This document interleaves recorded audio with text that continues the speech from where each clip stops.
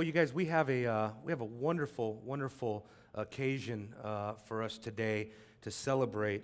We started our membership process, our church membership process last week, and I want to, in a minute, bring up the Sides family because they went through membership with us, and I want to just pray for them as we accept them into membership.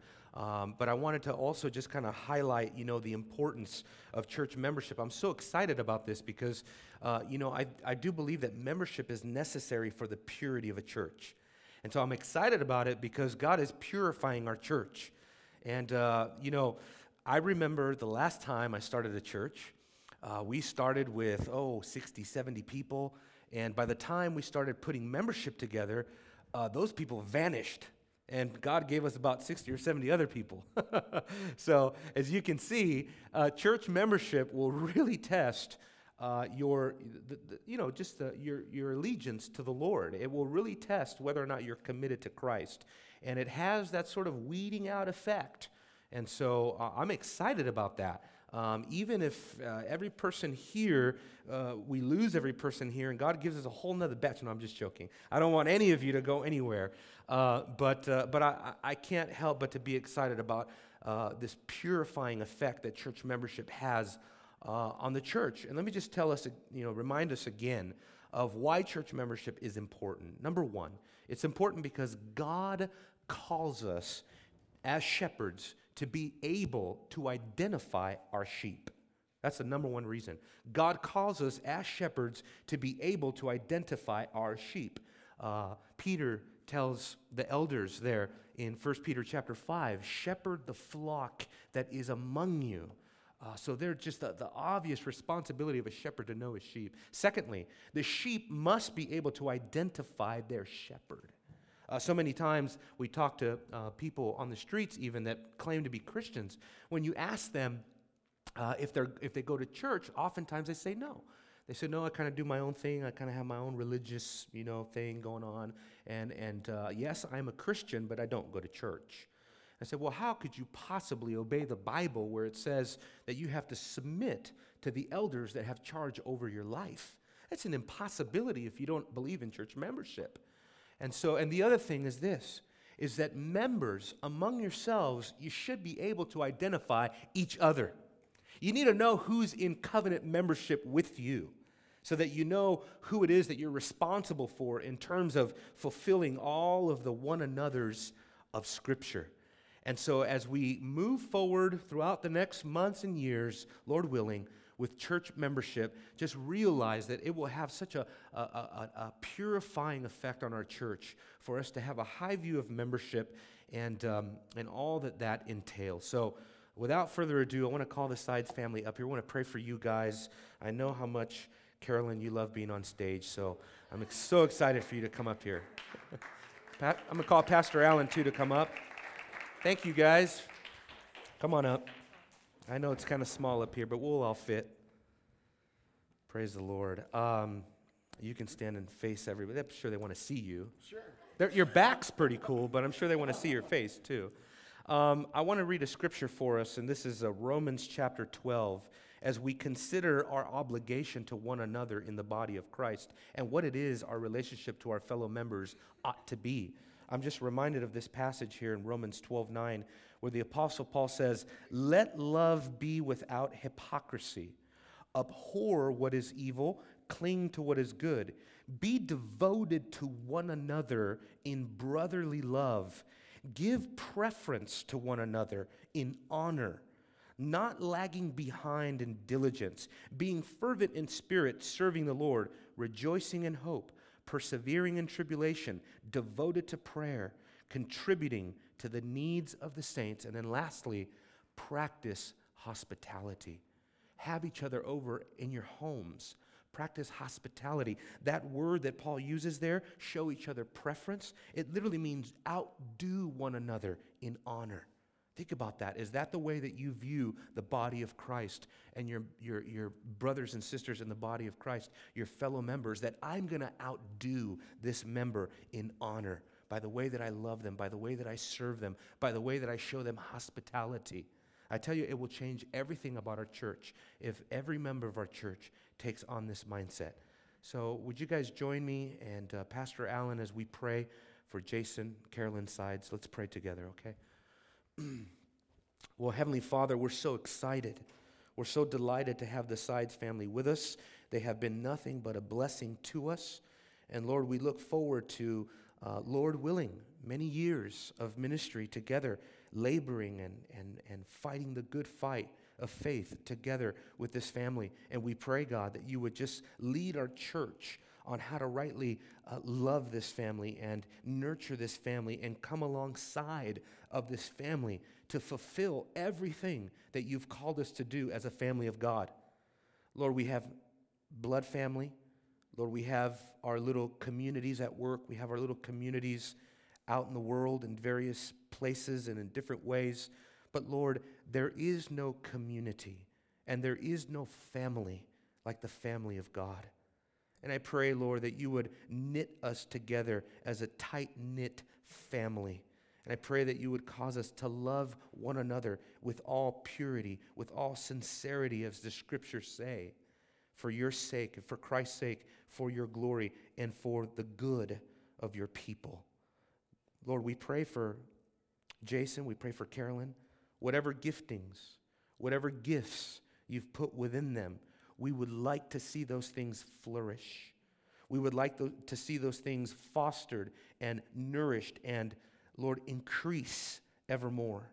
And I pray that Heritage Grace would be a place where Jason and Carolyn can use their gifts to the glory of God and live a very fruitful and fulfilling life in Christ. We thank you so much for these dear brothers and sisters, Lord. It's in Jesus' name we pray. Amen. Amen. God bless you guys. Bless you guys.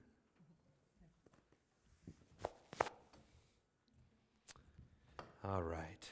One more thing.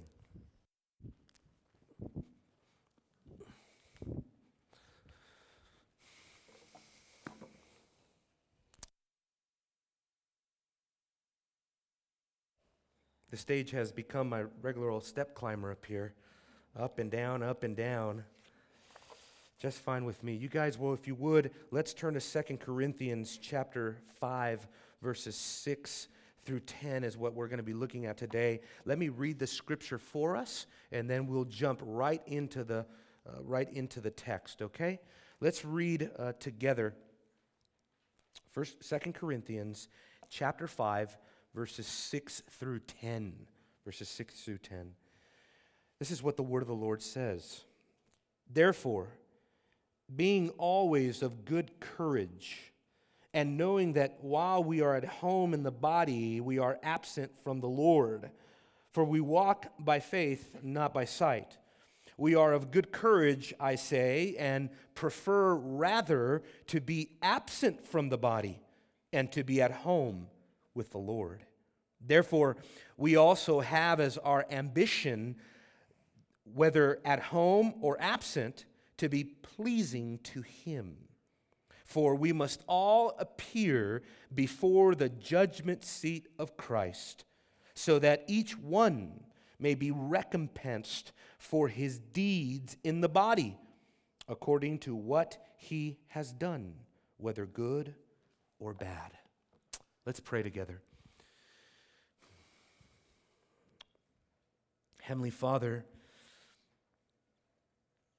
Lord, our whole life will one day not only flash before us, but literally be before us in the presence and in the very gaze of the all-knowing Christ, who knows and sees all. He will test our hearts. He will test the very motive of our heart. He will test our deeds. And therefore today, this is quite a sobering text. To know who it is that will examine us, to know who it is that will ultimately judge us, and to evaluate what type of life we lived. Lord, I know that right now it's difficult for us to really grasp that, to allow that reality to hit us as we sit in the pew, or behind the pulpit stand. Lord, but it is the reality, nevertheless, that should dominate our lives. And God, I pray that you would give the grace that your people need to walk with you in such a way that is pleasing and honoring and glorifying to you, so that every member of Heritage Grace, every person here, all visitors that come that truly are in Christ, that they may rest easy and that they may know with full assurance and full conviction that they are living a life that is pleasing to you. But Father, help us also. Help us not to settle for a nominal Christian life. Help us not to settle for the American Christianity that is all around us today, that just, Lord, is so cozy and comfortable, living in the 21st century and not taking any risks for Christ whatsoever. God, help us. Give us true zeal. Give us a true passion. Give us an all-consuming ambition, a holy ambition, to live for your glory and for your praise. For Christ's sake, we pray these things. Amen.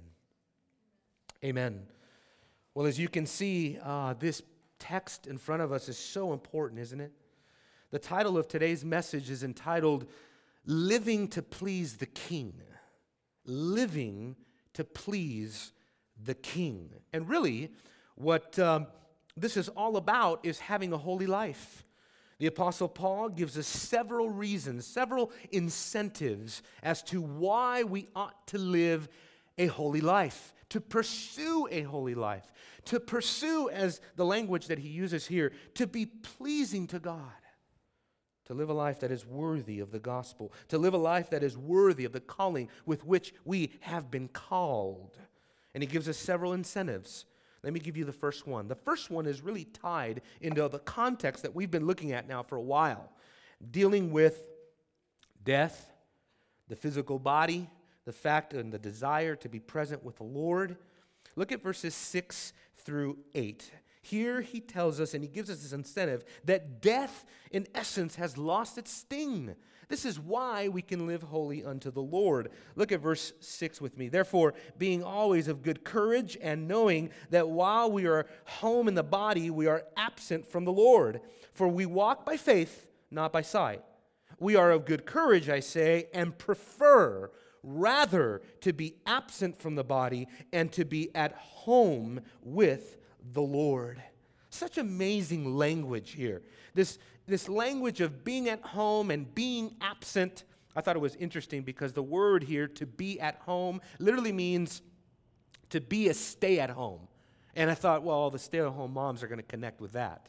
That's what the Greek word means, to be at a stay-at-home.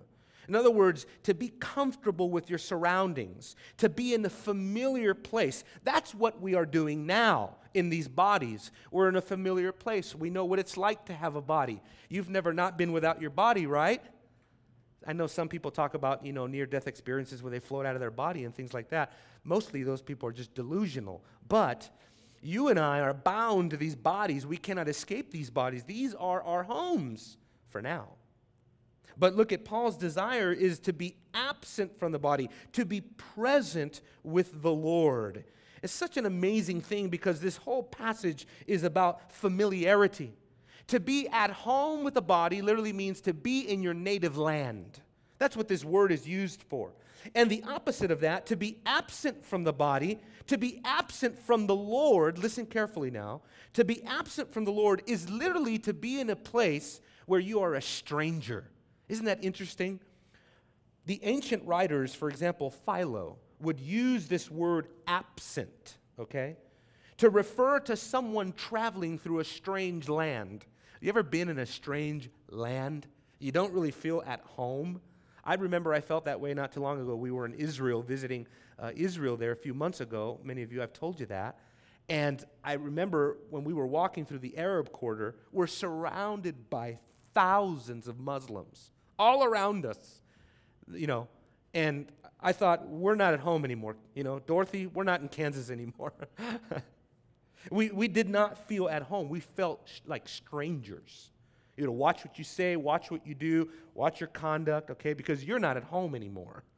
And that's what it is to be absent from the Lord, is to not be at home, which means our rightful home is to be with the Lord.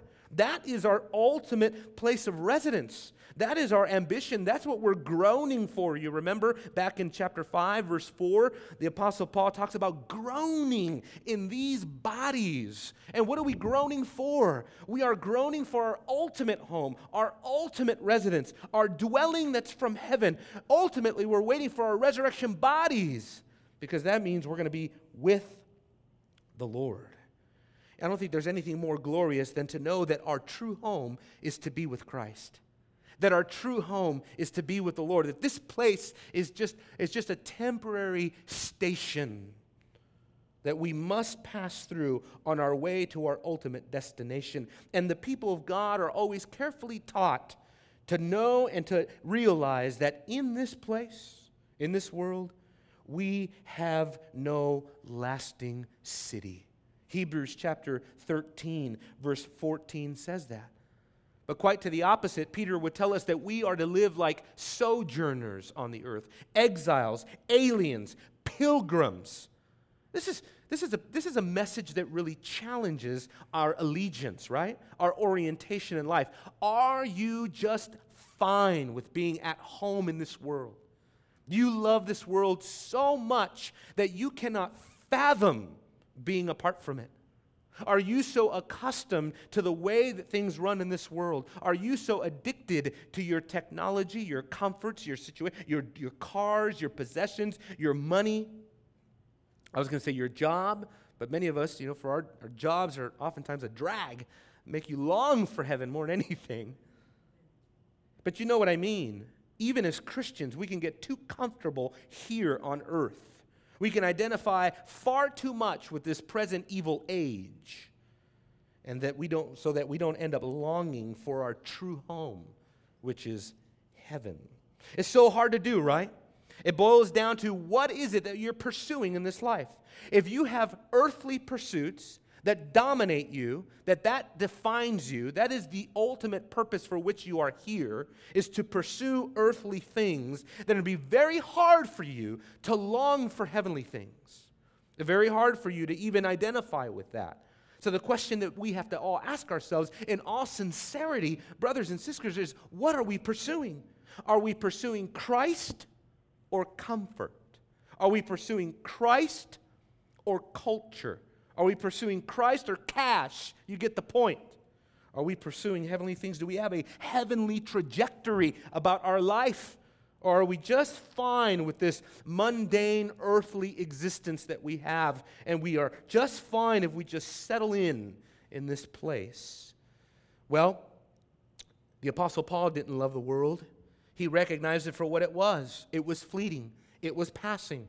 The Apostle John would agree with the Apostle Paul when he says in 1 John chapter 2, verse 16, all that is in the world, the lust of the flesh, the lust of the eyes, the boastful pride of life, is not from the Father, but is from the world.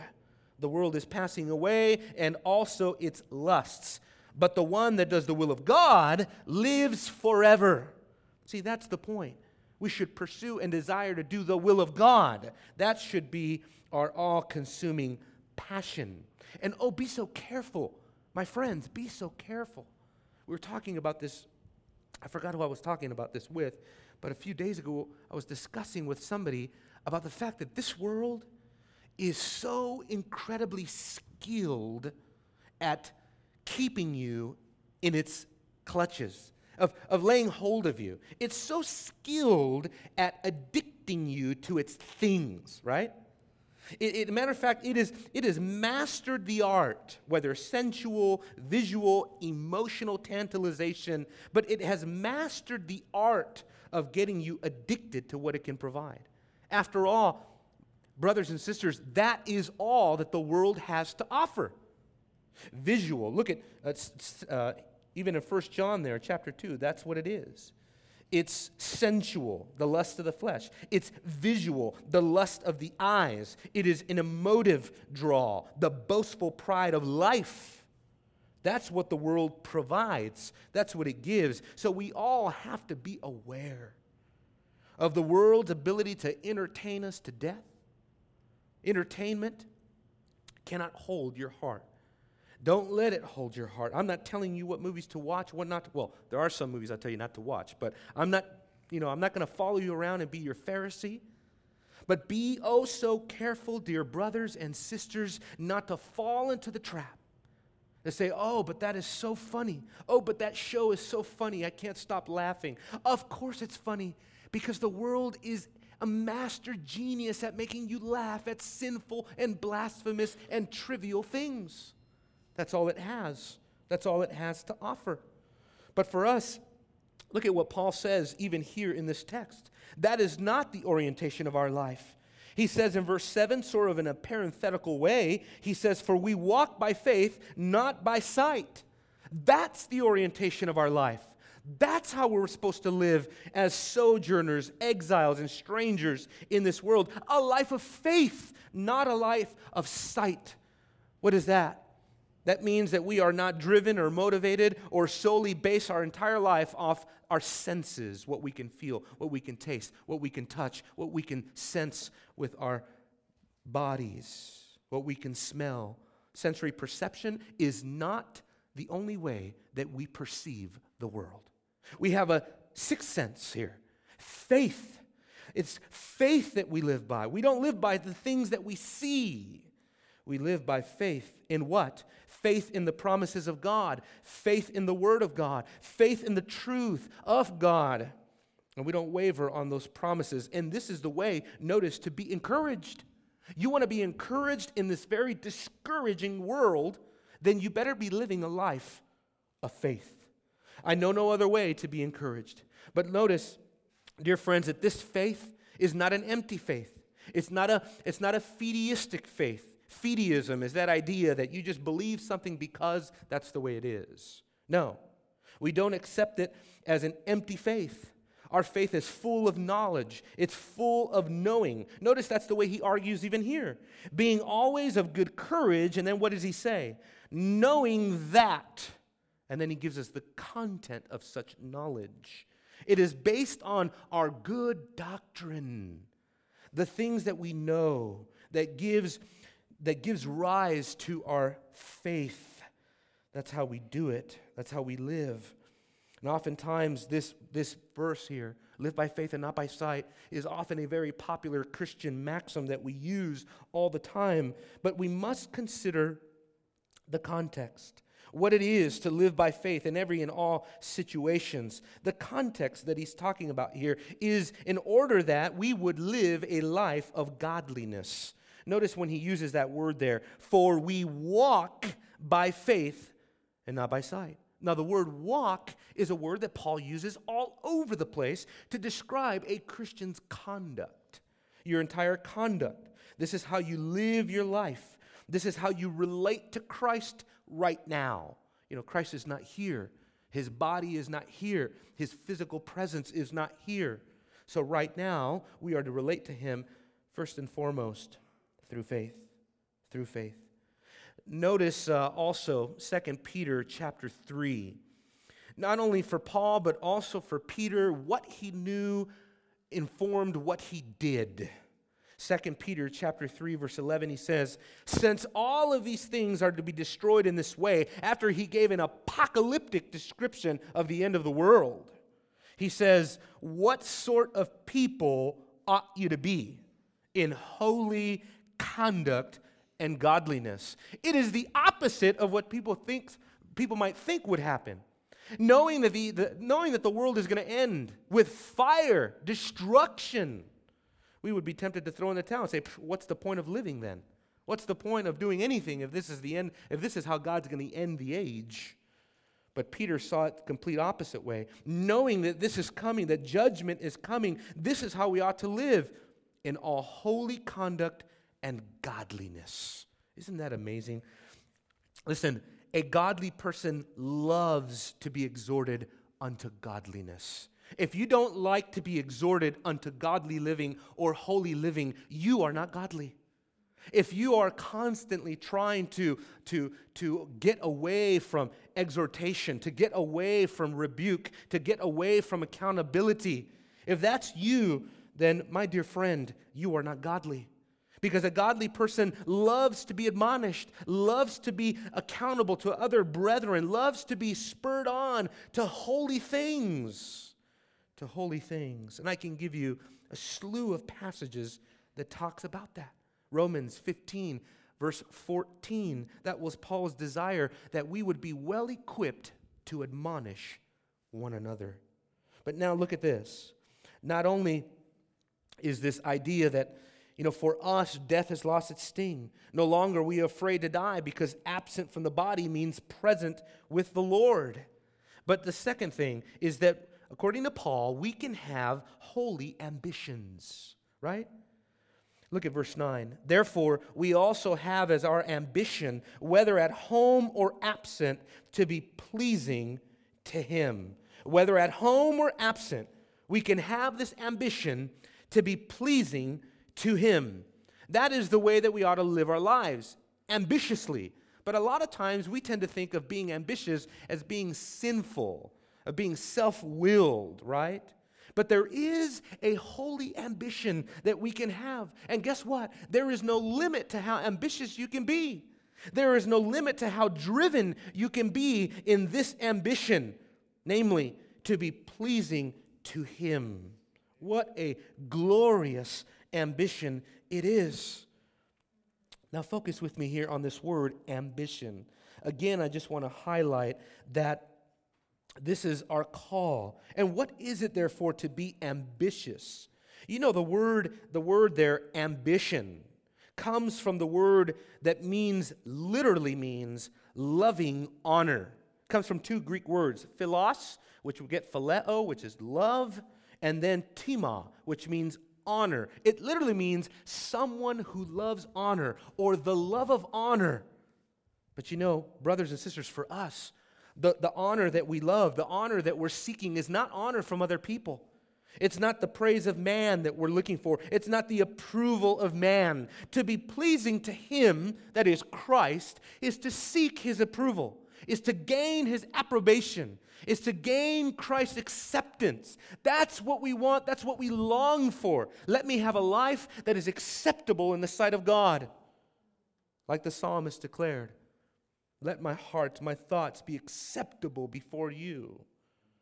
That's what we want. We want to love, to be approved by our Master, our Lord.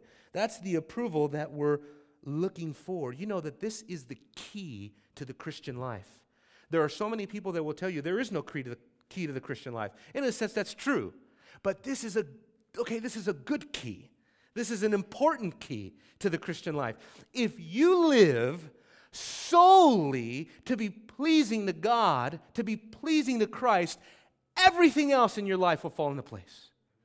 You don't have to worry about being pleasing to your wife when you are being pleasing to God. You can rest easy that you are a good husband or a good wife if your sole ambition and desire in life is to, above all, be pleasing to Jesus Christ. Because if you seek to be pleasing to Him, you won't want to sin against your spouse. In ministry, if a person's motive is solely and only to be pleasing to God, he doesn't have to worry about dealing in underhanded and shameful and hidden ways. But he has the absolute assurance, the absolute confidence that what he is doing is because it's for the glory and honor of God. Who cares what men say if you're pleasing God? There's certainly a sinful type of ambition, right? There is a sinful type, in other words, of orientation in your life, your pursuits, your ambition, your goal, your aim.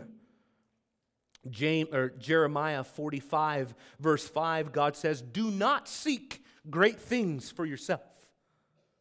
Don't seek great things for yourself. That is in tandem with James chapter 3, verse 16, that says that where self-seeking and selfish ambition, we just talked about good ambition, but James says where selfish ambition exists, guess what? confusion and every evil thing is there. Isn't that amazing? That is what our sinful, self-seeking hearts are capable of producing. Confusion and every evil thing. Is there confusion in your home? It's because someone is seeking to please something other than Christ. Is there confusion in the church? It's because someone is seeking to please something other than Christ. It will always boil down to that. That's at the root. And so our duty is to look to the heart, to examine the heart, to do as the Puritans would tell us to do some heart work. Examine yourself. Where, oh God, is there selfish ambition in my heart?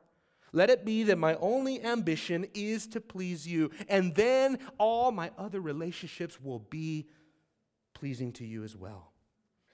It's not just in relationships, it's not just in ministry, it's in every area of your life, every conceivable area of your life. Colossians chapter 1, verse 9, Paul says this exact thing. He says in Colossians 1:9, "For this reason also, since the day we heard of it, we haven't ceased to pray for you and to ask that you may be filled with the knowledge of His will in all spiritual wisdom and understanding, so that," what is the purpose of knowledge? So that you can be smart? No. So that you can be the intellect? No. So that you will walk in a manner worthy of the Lord, pleasing Him in all respects. I love that. No compromise. In no area of your life, no compromise. Every area of your life is dominated by this holy ambition to be pleasing to God.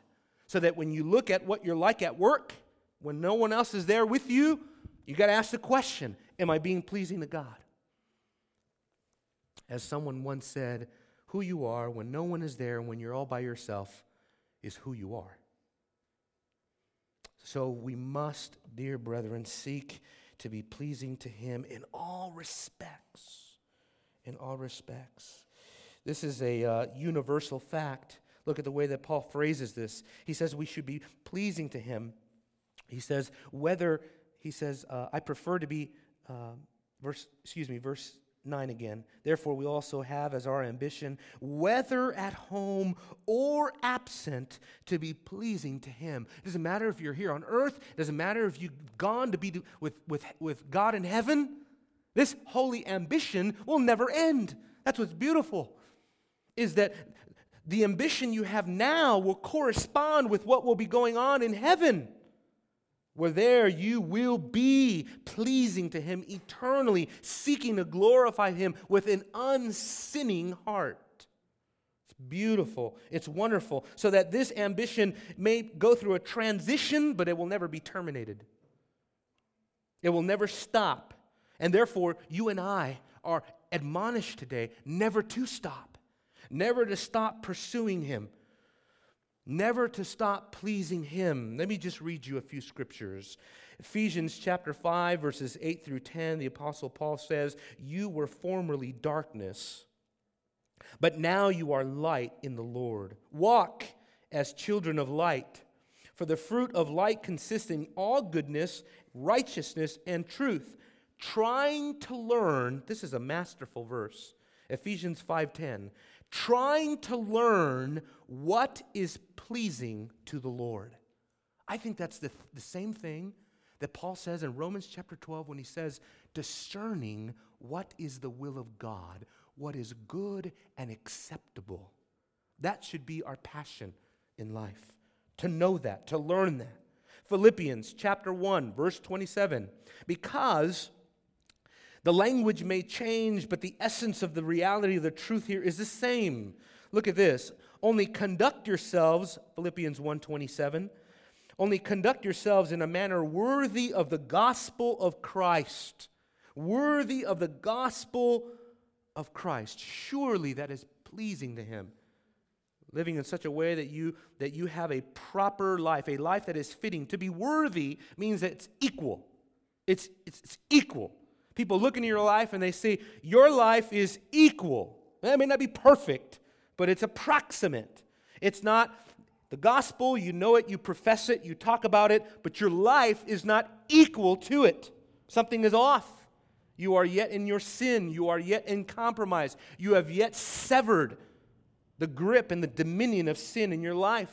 You have yet, in other words, to repent and to be born again. But for the child of God, their whole passion in life is to have a walk that is equal with the gospel. A life that says, yes, the gospel is true. It has transformed my life. It has changed me. There has been a radical transformation. 1 Thessalonians chapter 4, verse 1.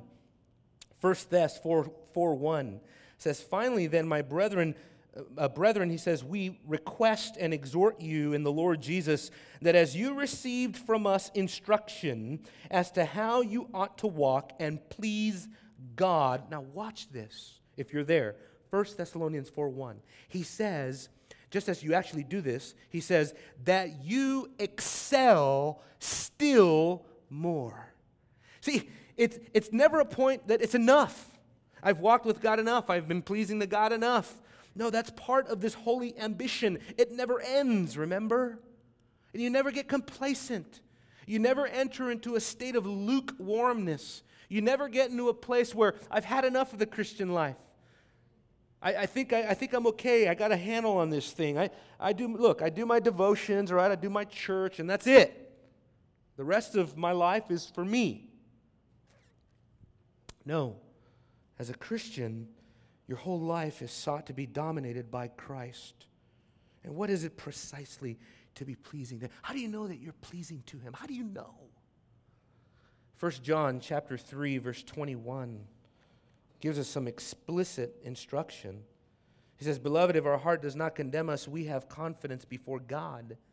And whatever we ask, we receive from Him, because we keep His commandments and do the things that are pleasing in His sight. I take those things to be basically synonymous or appositional to each other. They explain one another. Keeping His commandments is doing the things that is pleasing to Him. And then He gives us this. This is His commandment, that we believe in the name of His Son, Jesus Christ, and that we love one another. All the bases are covered right there. Love God, love man. Okay? Anytime you have any problems with your communion with God, you're not loving Him rightly. Anytime you're sinning against God, you're not loving Jesus Christ rightly, as you're commanded to. Anytime you're out of sorts with somebody in the church or out of step, or there's a relationship problem in the home, in the marriage, in the family, in the church, doesn't matter. We are called, once again, to love one another, and thereby you can know that you are pleasing to Him. That's what our heart should be, and if that's not our heart, then we need to repent in our heart. That is what our heart should be. That's what our attitude in this life should be, is, oh God, I just want to be pleasing to You. I don't have a whole lot of time left in this life. This life, You say in Your word, James chapter 4, life is like a vapor. Here today, gone tomorrow. Just like that. And should he cut our day short through some tragedy or accident or sickness or something, then it would be even shorter. Which moves us to our next and our last point. Verse 10. Not only the sting of death removed, not only can we have holy sanctified ambitions, but thirdly, the sobering reality of Christ's tribunal. Let's read that together. For we must all appear before the judgment seat of Christ, so that each one may be recompensed for his deeds in the body, according to whatever he has done, whether good or bad. And the word bad is a good translation. The word evil, some translations have evil, is not a good translation. It's the difference between two Greek words, phalos, kakos. Kakos means evil, moral evil. Phaulos, however, can refer to those things which are not necessarily morally evil, but simply inferior to that which is right or good or morally right. It can speak of that which is worthless. It doesn't necessarily have to be evil, but it can be worthless. Think of your own life. Hasn't there been those times when, if you really examine, you've done things, not really evil things, right? But they're also not of any eternal value. And sometimes it's a lot of that. And so at the end of the day, you end up wasting a lot of time with no eternal value. You end up wasting a lot of time with unredeemed time. And God calls us to redeem the time. So important to redeem the time. But notice what he says here. We must all appear. Notice the universal scope of that reality, dear friends. All of us must appear. And the point of it is this. You will appear individually. Say goodbye to your spouse. Say goodbye to mommy and daddy. You will appear before Christ on your own 2 feet. You will stand before his awful judgment seat, and he will examine all of your life, all of your motives, all of your deeds. How can God do this? How can Christ do this? Because he is omniscient, because he is all-powerful, because he knows and sees and he knows everything. He knows everything about you.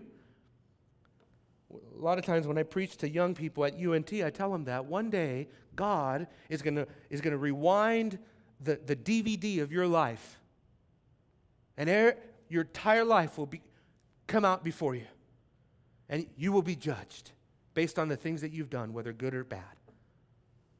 Now, I think it's important for us to distinguish, right, that this is a judgment, I believe, Paul is referring to here the judgment of believers. The judgment of believers, whereby they will be judged not for condemnation, not to decide whether or not you go to heaven or hell, but a Christian's judgment before the judgment seat of Christ is to whether or not he will be rewarded or not for the things that he's done, whether or not things will last, whether or not things will have any eternal value, whether or not his works, your works, my works will be burned up or not, or whether you will be rewarded. Whether you will be rewarded. I think John MacArthur has this right. Listen to this quote. He says, "In that day, the full truth about your lives, character, deeds will be made clear to each believer." He says, each individual believer. Each will discover the real verdict of his or her ministry, service, and motives. All hypocrisy, all pretense will be stripped away. All temporal matters with no eternal significance will vanish like wood, hay, and stubble. And only what is to be rewarded as eternally valuable will be left. But the heart of a believer is that our works not burn up. The heart of any true minister, for example, as Paul touches on, is that he would build on a good foundation and that he would build with good building material. This is all analogous and metaphorically speaking of the ministry. Paul laid a sufficient foundation. Look with me, 1 Corinthians chapter 3. 1 Corinthians chapter 3, maybe to explore this a little bit. 1 Corinthians 3:10, he says, "According to the grace of God, which has been given to me like a wise master builder, I laid the foundation." In other words, he's saying, look, I was a good apostle, a wise apostle. I was like an ingenious architect laying the foundations of the church. And certainly he is, right?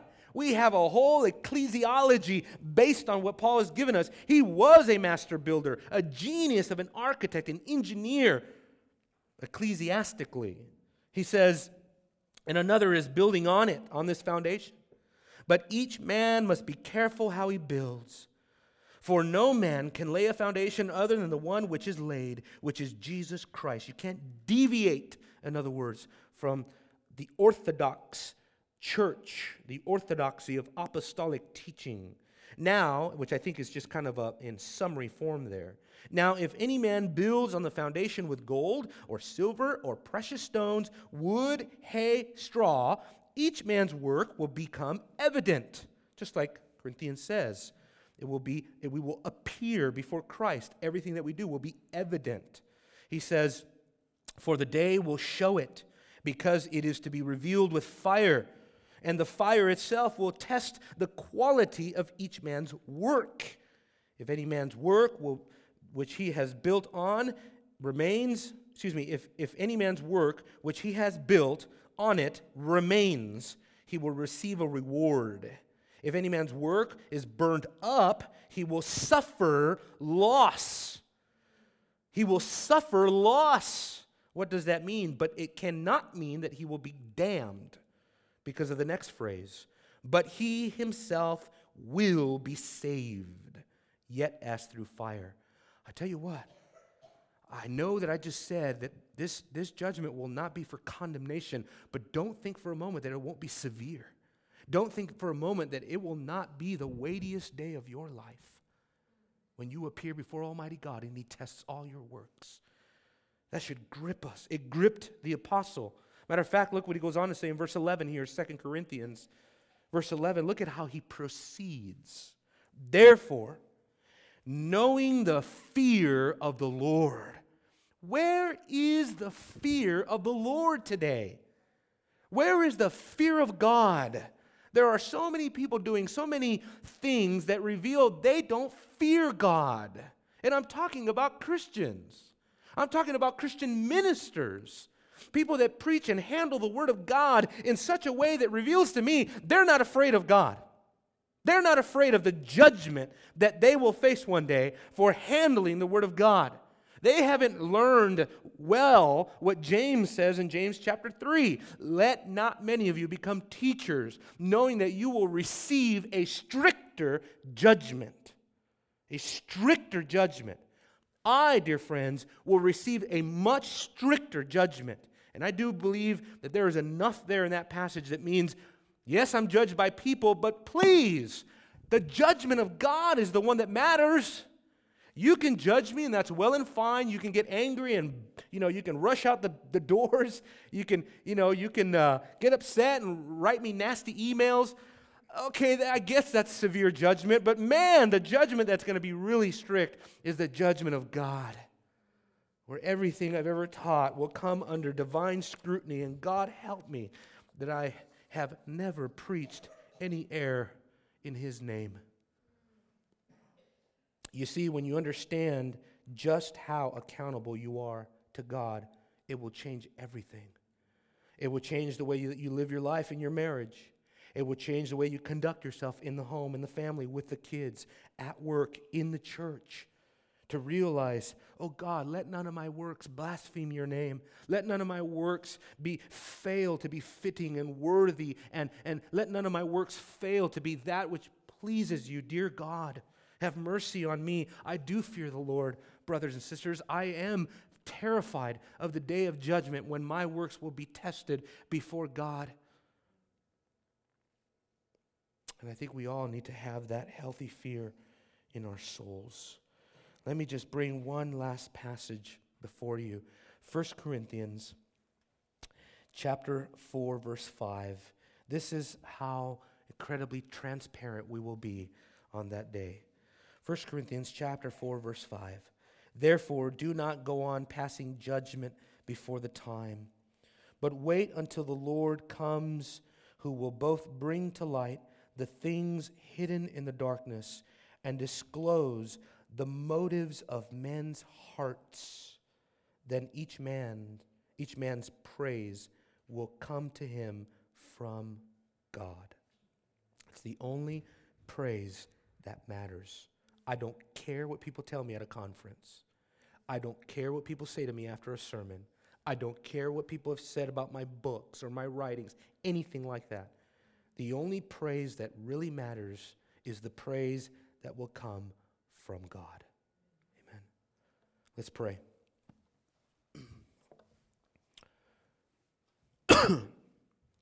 Dear Lord,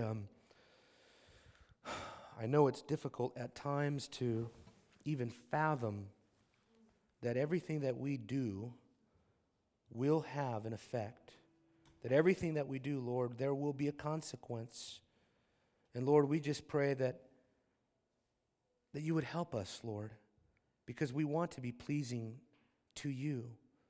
God, that you would help us where we fall short, that we would not get lazy in our sanctification, but that we would be honest with ourselves and say, this area is out of line, and I have to make it right now and not waste any more time. Time is precious. Time is a gift. Help us, Lord, to redeem it for your glory and your praise. It's in Jesus' name that we pray. Amen.